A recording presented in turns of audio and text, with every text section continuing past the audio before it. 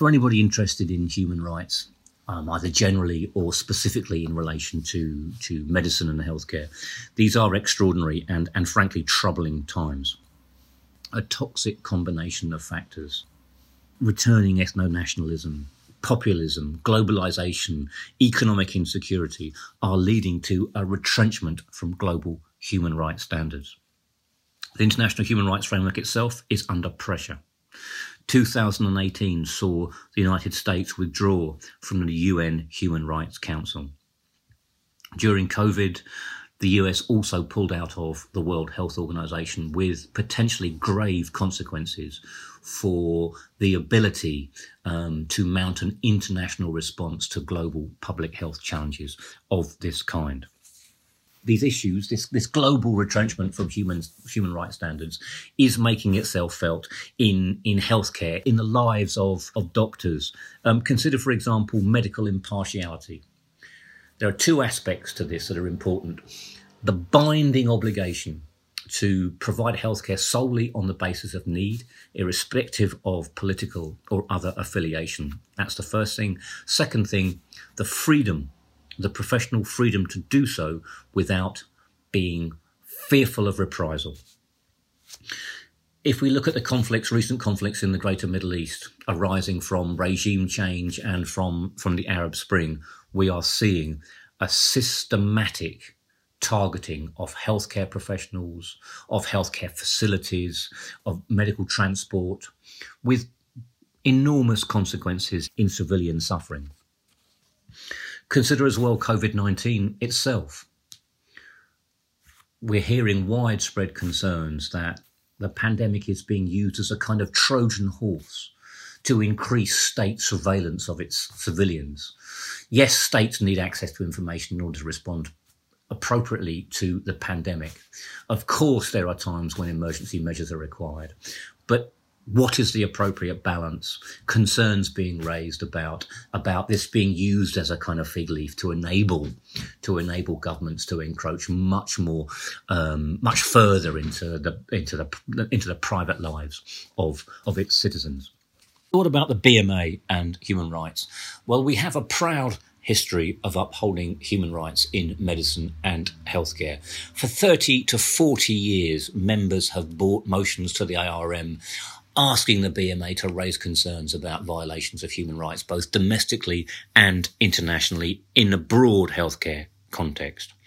An early interest, an early commitment was exploring troubling accusations about medical involvement in torture in closed institutions. Very easy in those contexts where professionals are isolated, where they come under pressure from the institution itself. Very easy for abusive practices to emerge.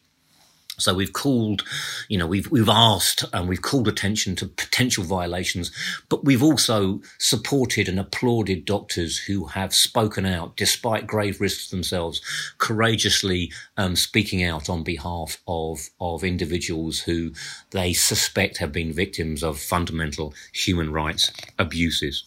More recently, we've worked closely with Médecins Sans Frontières, raising international awareness and concern about the systematic targeting of healthcare facilities in some of the modern conflicts and conflagrations that we've already spoken about in the Middle East.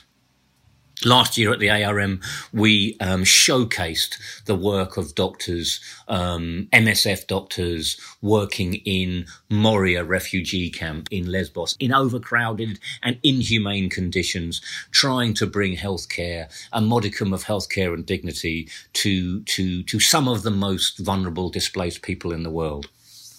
We've also worked with Amnesty International, trying to put together a package of support for forensic physicians across the world who may be isolated, who may not have professional support, who may, as I've said, come under pressure from institutions. We've also been vocal in support of doctors who have fought back against pressures from the Turkish regime, doctors being criminalised for providing healthcare to injured protesters. We've also worked this year with Doctor Magazine on an investigation into forced organ harvesting in China, an issue that has been grumbling on the international human rights network for years now, but that remains opaque. We've joined our voice to others asking for an independent international investigation into what could be very, very serious human rights abuses. And we've also supported doctors. We've also spoken out in support of doctors whose human rights may well be under enormous pressure as they have worked to respond globally to the COVID-19 outbreak. So a huge range of issues in health and human rights that we've responded to, that we're engaged with. We have a new report coming out next year looking at some of the emerging threats, looking at things like, for example, disinformation, looking at the new problems of displaced people, of trying to promote medical impartiality in asymmetric warfare. A huge amount of work, a vital and fascinating work, and we very much welcome your interest and support for this work in the coming years.